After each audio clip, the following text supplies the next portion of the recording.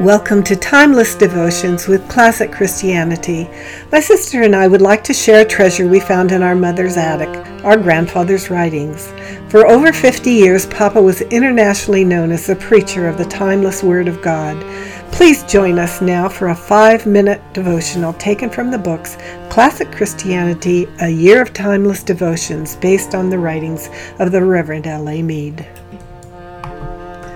Our devotion today is entitled, Which Are You at Calvary?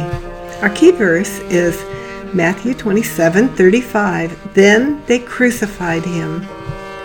As we gather around that green hill far away to visualize afresh the tragedy that marked the crossroad of the ages, let us remember that each one of us is represented in one or another of the groups that met at the cross.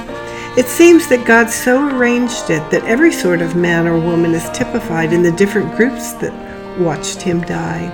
Study these groups and you will find your crowd there.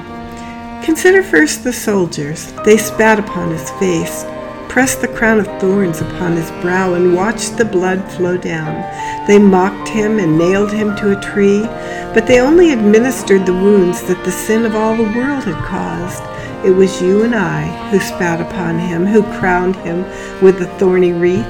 It was your sins and mine that nailed him to the tree. He was wounded for our transgressions. He was bruised for our iniquities. The chastisement for our peace was upon him, and by his stripes we are healed. The Lord indeed laid on him the iniquity of us all. When you refuse him, when you live on in sin and spurn the word of God, and reject the pleading of the Spirit, you are pressing the thorny crown upon him. You are spitting on him, smiting, crucifying him. The scriptures also tell us that the soldiers gambled for his seamless robe. They gambled for his vestments while the crucified Christ looks on. Well, the world plays its game today at the foot of the cross. No matter where you are facing Calvary. Men sit before this eternal fact, gamble away health, time, talents, reputation, and soul, while the crucified one looks on. We next read about those who passed by wagging their heads. They did not actually crucify him. They only passed by, reviling him. It is fashionable today to pass by Calvary wagging the head. Indifferent souls use the name of Jesus as a curse word. They jeer at the Prince of Glory. The Word records 3 things of these passers-by. They misquoted the claims of our Lord and shouted, "You who destroy the temple and build it in 3 days, save yourself." He had not said that. He said, "Destroy this temple and in 3 days I will raise it up." Then they minimized his death. Come down from the cross.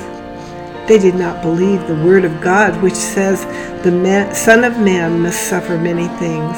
So it is today with the critics and blinded souls. They make light of Calvary and see no need for the atonement.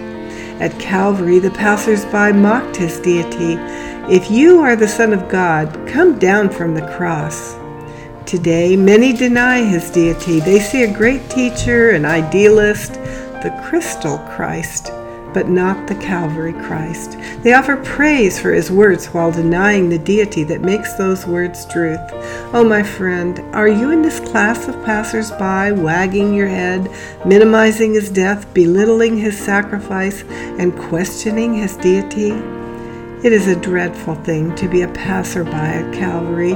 Let us stop here for today, examine ourselves, ask God to reveal to you any wrong attitude, ask God to forgive you for the times when you take him for granted, and go out joyfully to the day knowing who your Savior is and serving him with gratitude.